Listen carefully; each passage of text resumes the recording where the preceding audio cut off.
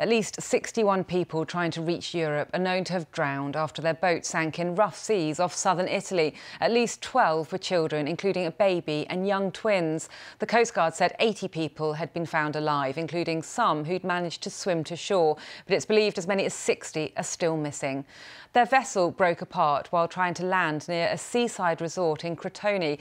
It's thought the boat, which left Izmir in eastern Turkey 3 days ago. Rescue workers say it was overloaded with up to 200 people. Vincent McAviney has more. On Saturday night, another tragedy in the Mediterranean.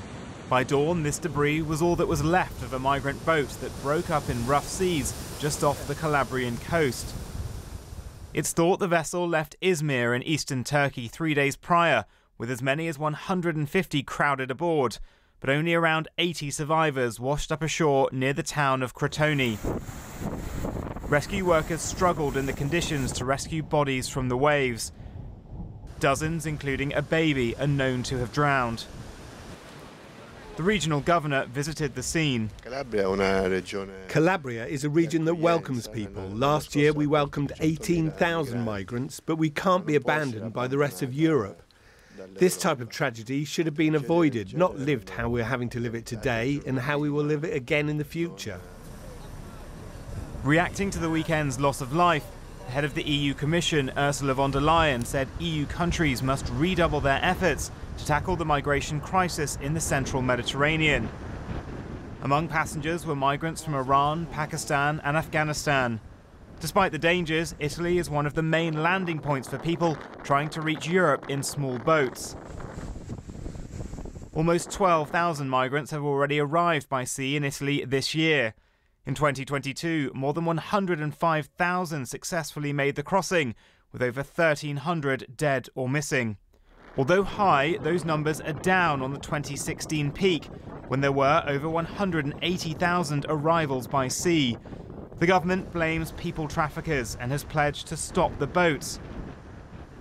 Promised safe passage to a better life, the victims of these gangs now lie beneath these sheets. For the survivors, like hundreds of thousands before them, they face an uncertain future. Vincent McAviney, BBC News. As we heard there, many of the migrants were from Pakistan, and our correspondent Caroline Davis joins us now from Islamabad. So, Caroline, do we know how many of these people were from Pakistan and whereabouts they're from?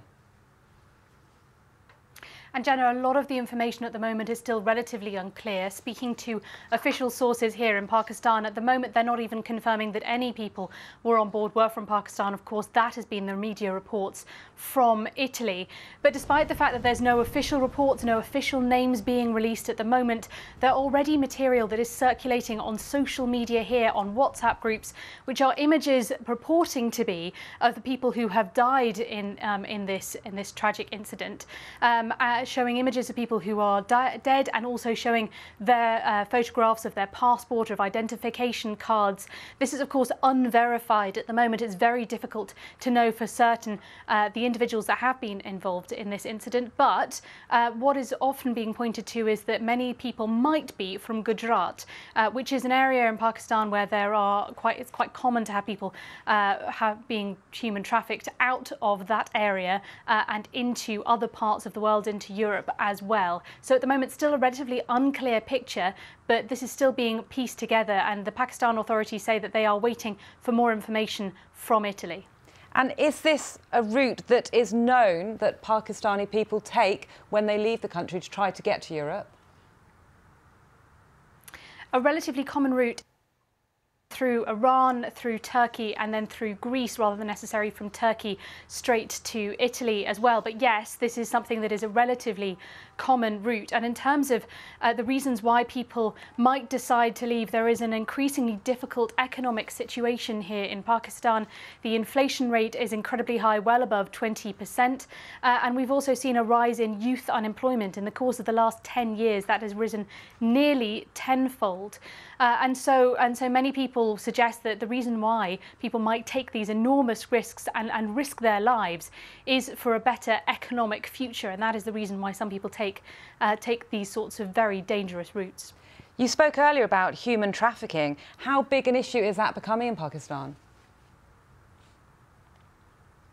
That has been an ongoing issue here in Pakistan. Human trafficking is something that has been an issue in the past, and of course with a declining economic circumstance, the worry is that that could continue to be a bigger problem as well. And of course this is a particularly large number of people that seem to have died in this particular incident, and there's a large suggestion that there may be tens of people from Pakistan, of course not confirmed, that could have died in this particular incident. So although this is very shocking, it is quite common to hear died in human trafficking incidents coming from Pakistan, people who might have died in containers, people that might have died in shipping incidents like this one as well. And so this is not uncommon to hear about people who have died on these dangerous routes.